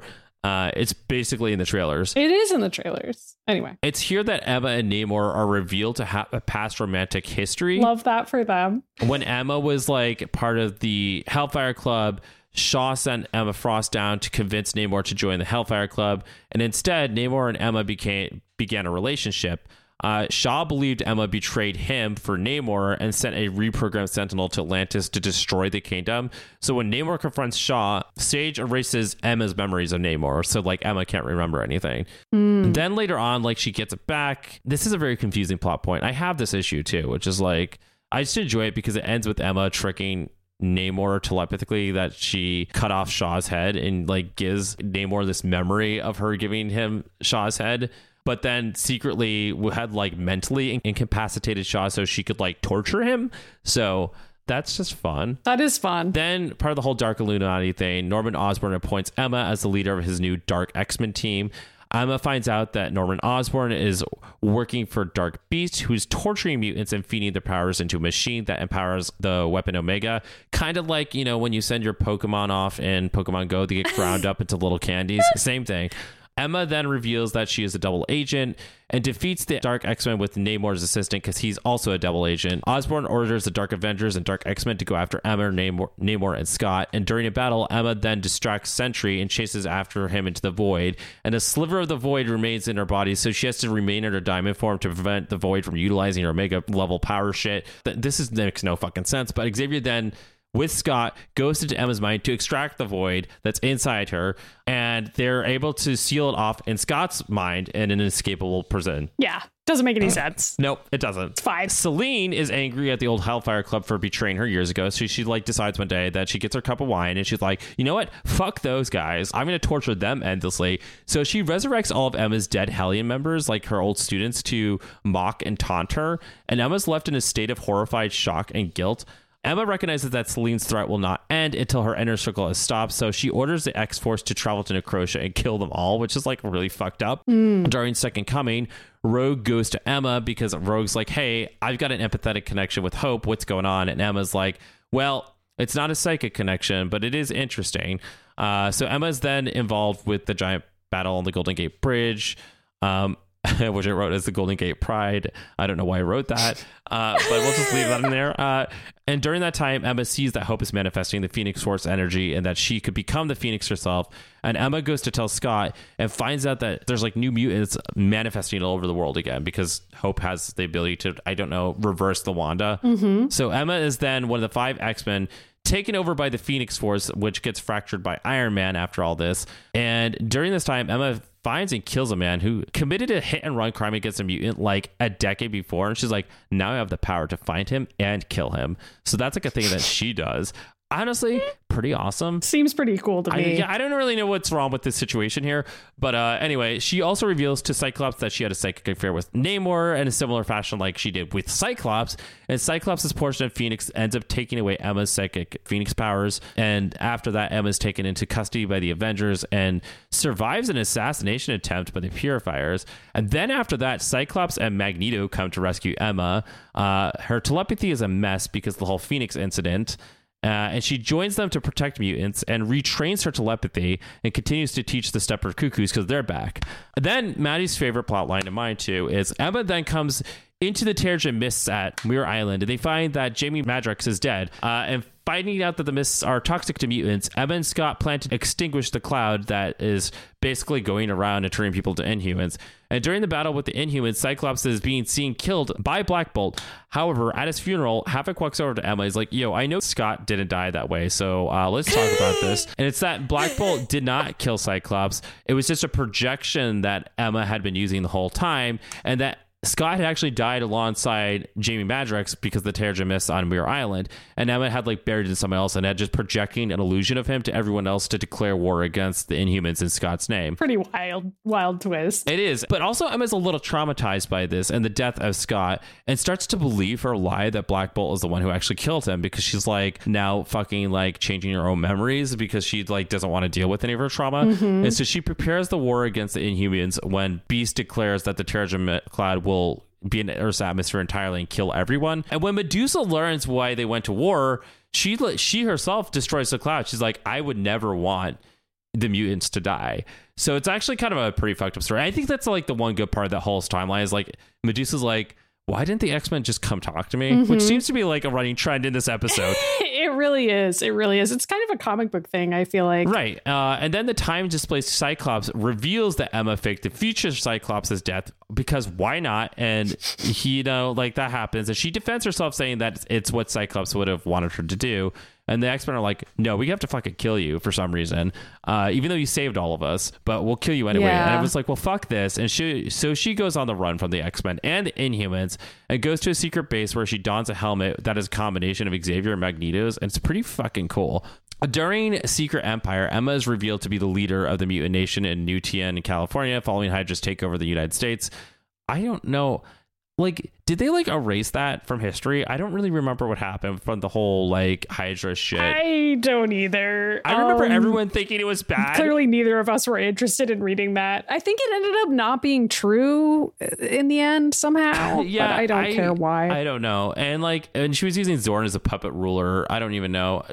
I think Secret Empire is like probably Marvel's worst storyline that has ever happened. It's really fucking bad. A lot of people hated it. I feel like that's pretty universally the takeaway from that. They were like, this is awful. At least now we're in Krakoa era and things are like, which is good again. I love Krakoa. Yeah. When the time displaced X-Men rebel against the government, Emma has Zorn capture them. She talks to young Cyclops and torments him cyclically before revealing that she had been secretly working against Hydra. Emma then leads raids alongside Beast and Shaw and the Supreme Leader until Zola beats them with the Cosmic Cube because fucking Cosmic Cube was back.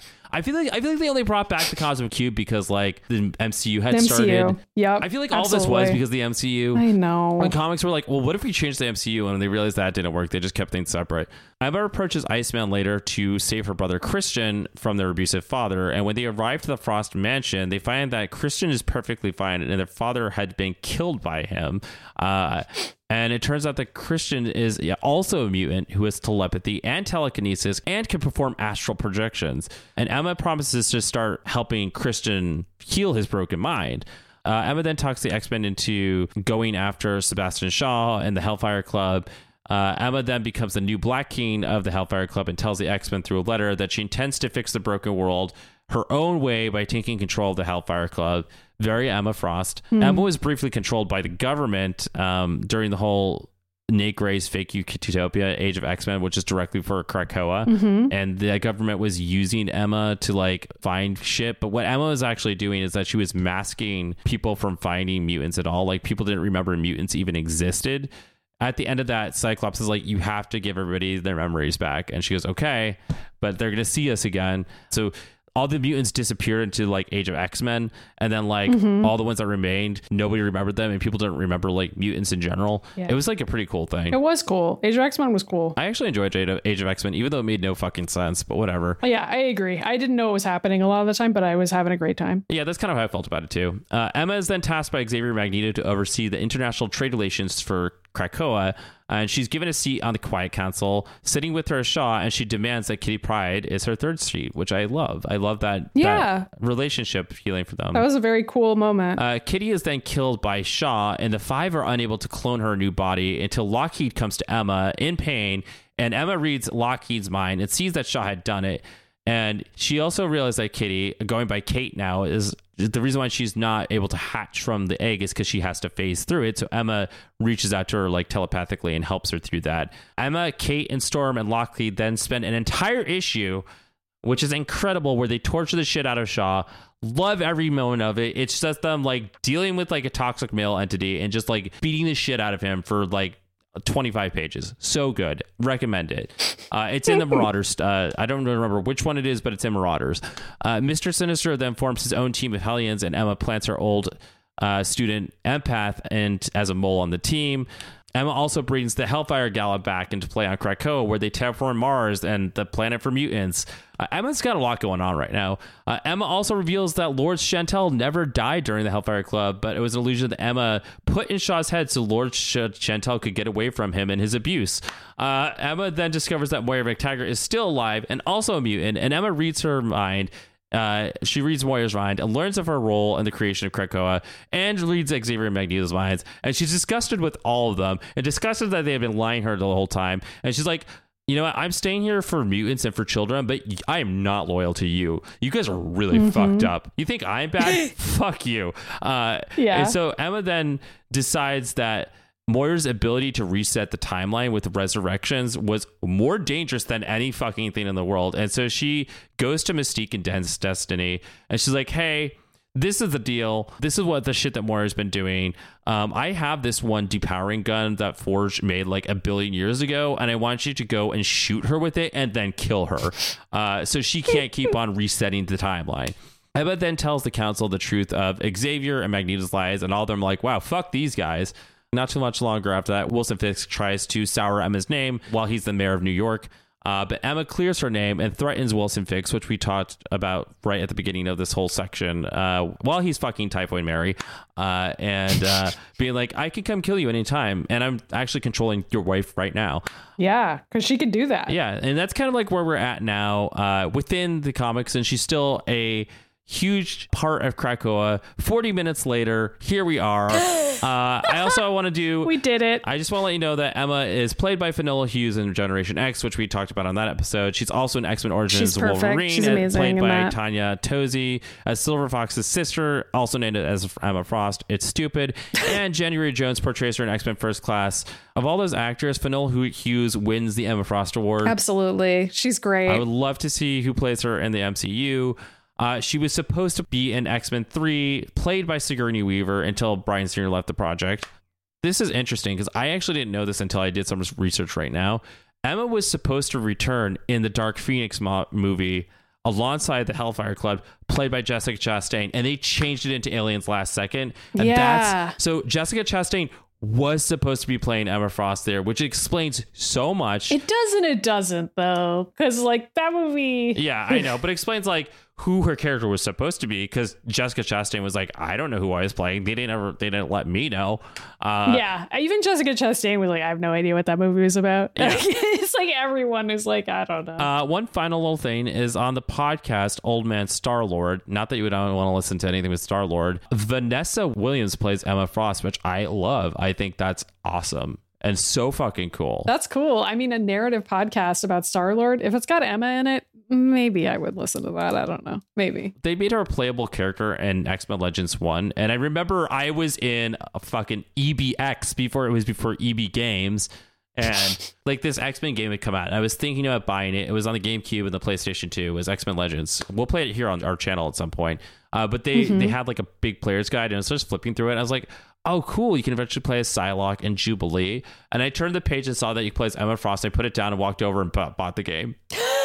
Amazing. Perfect. 10 out of 10. Yeah, it's still in. I would expect no less of you. I still have it. It's like I don't even have a GameCube anymore, but who cares? No.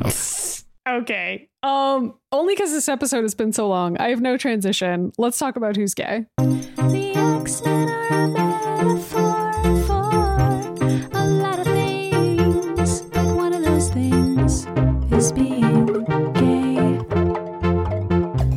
But sometimes it goes beyond symbolic when the X-Men get real homoerotic. But which X-Men is the gayest today?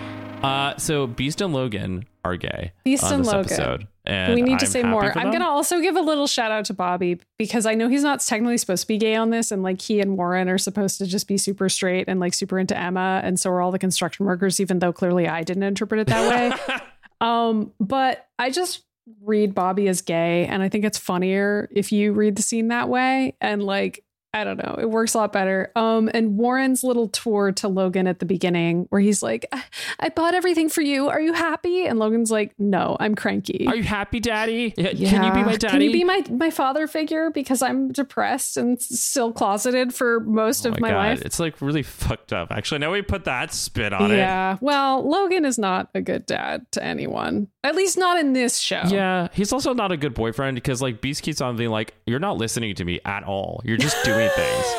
I know.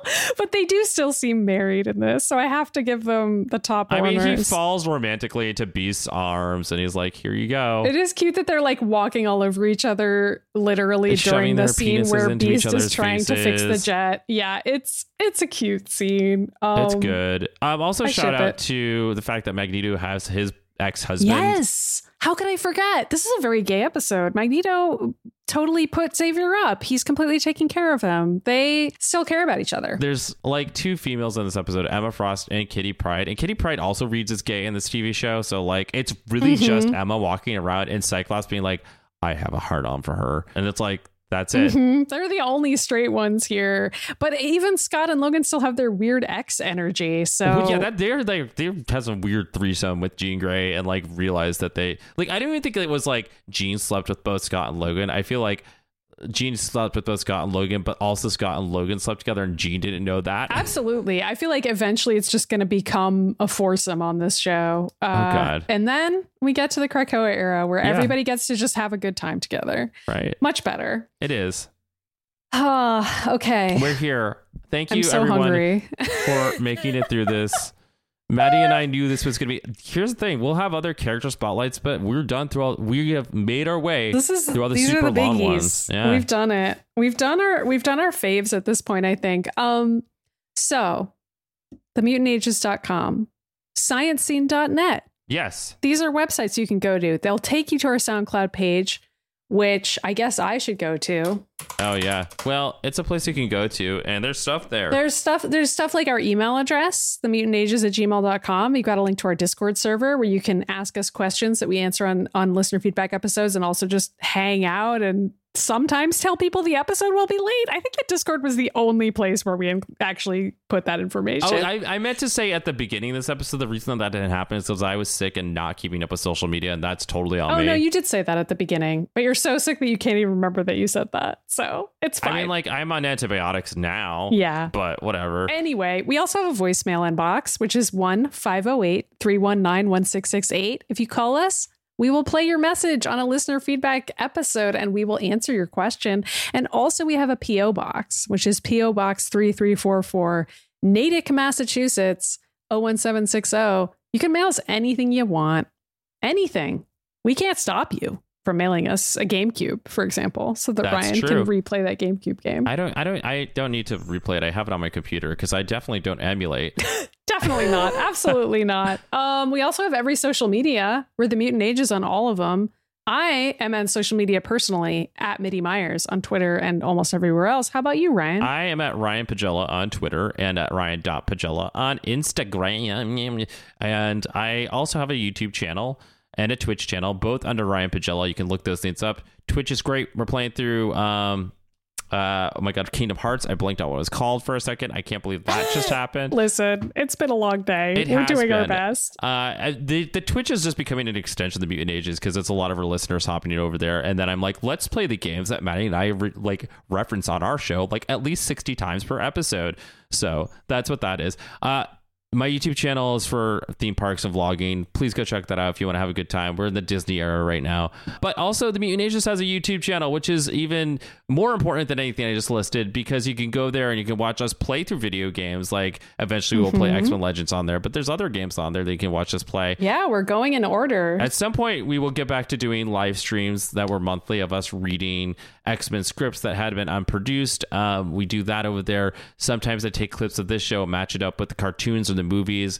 Sometimes Maddie and I make parodies. Sometimes Maddie and I go back and watch something that we made like in high school and laugh at it and put it out there for all of you to enjoy because we have no shame. Yeah, it's so true. That's what that's all about. Also, if you are able to support us financially, we have a store where, first of all, you could buy a t-shirt with Bishop jumping out of the bushes and shouting time travel is real. That's and you could buy a tote bag that says that on there. You could buy a mask that says that on there. And we also have the Mutant Ages logo on shirts and bags, etc.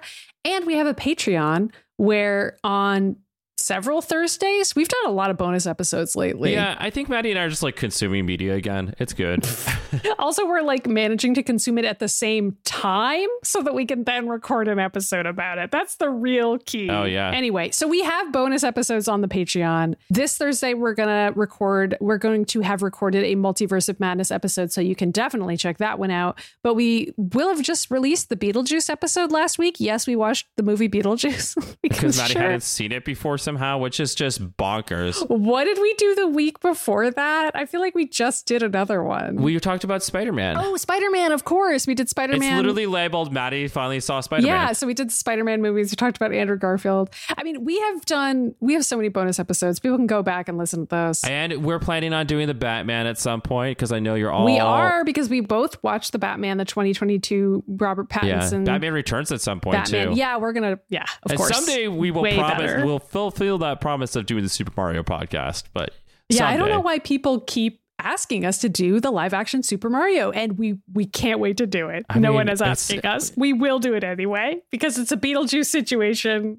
We just do what we want. Okay, at least we saw that movie. Anyway, so that's our Patreon. We have many other things on there at various other tiers, but the bonus eps are probably like the main reason to subscribe. I don't know. Yeah. Well, who knows why people subscribe? Another reason they could subscribe at the highest tier would be to get a shout out on the show. I just sent you a Slack because I'm letting you do it this week because I'm not Emma Frost. You are the only Emma Frost that can do Emma Frost in my eyes. So this week, Maddie is going to take the microphone and do the... I get to do a bad British accent because it's not really a British accent and I'm from Massachusetts, just like Emma. And Emma herself is here to say that Sam S., Soren B., and Zach S. are 3 very important non-clones of me, the queen. No one is as good as me. And I don't actually care about any of those 3 people. I don't know who they are. That sounds and I'm right. busy. Oh my God. I have to go step on Cyclops's balls now. I'm just thinking of her like brushing past Forge, like just truly, it's so good. She has goals. I wish I could not give a shit to the extent to which Emma doesn't give a shit. So anyway, if you can't afford to support the show, I don't blame you. Shit happens. But please, please, please leave us a review and a rating. And I hope it's a 5-star rating. That would be really nice for our show on whatever platform you use. But Emma Frost is a 10-star rating. Let's be real. Yeah, Emma is 5 diamonds out of 5 diamonds. Thank you very much. 5 cuckoos. So wow. Please leave us a review or share it with your pals on social media. Tell them you like the show. Yeah. Tell them we started watching Wolverine and the X-Men and be like, they took a break for a week. I don't know why. Don't tell them that. But you know what? Listen. You got an episode that was like 2 episodes long. So yeah, this is what we bring to the table here. Okay. Not food, which we got to eat. And with that, we'll see you next time. See you next time. The mutant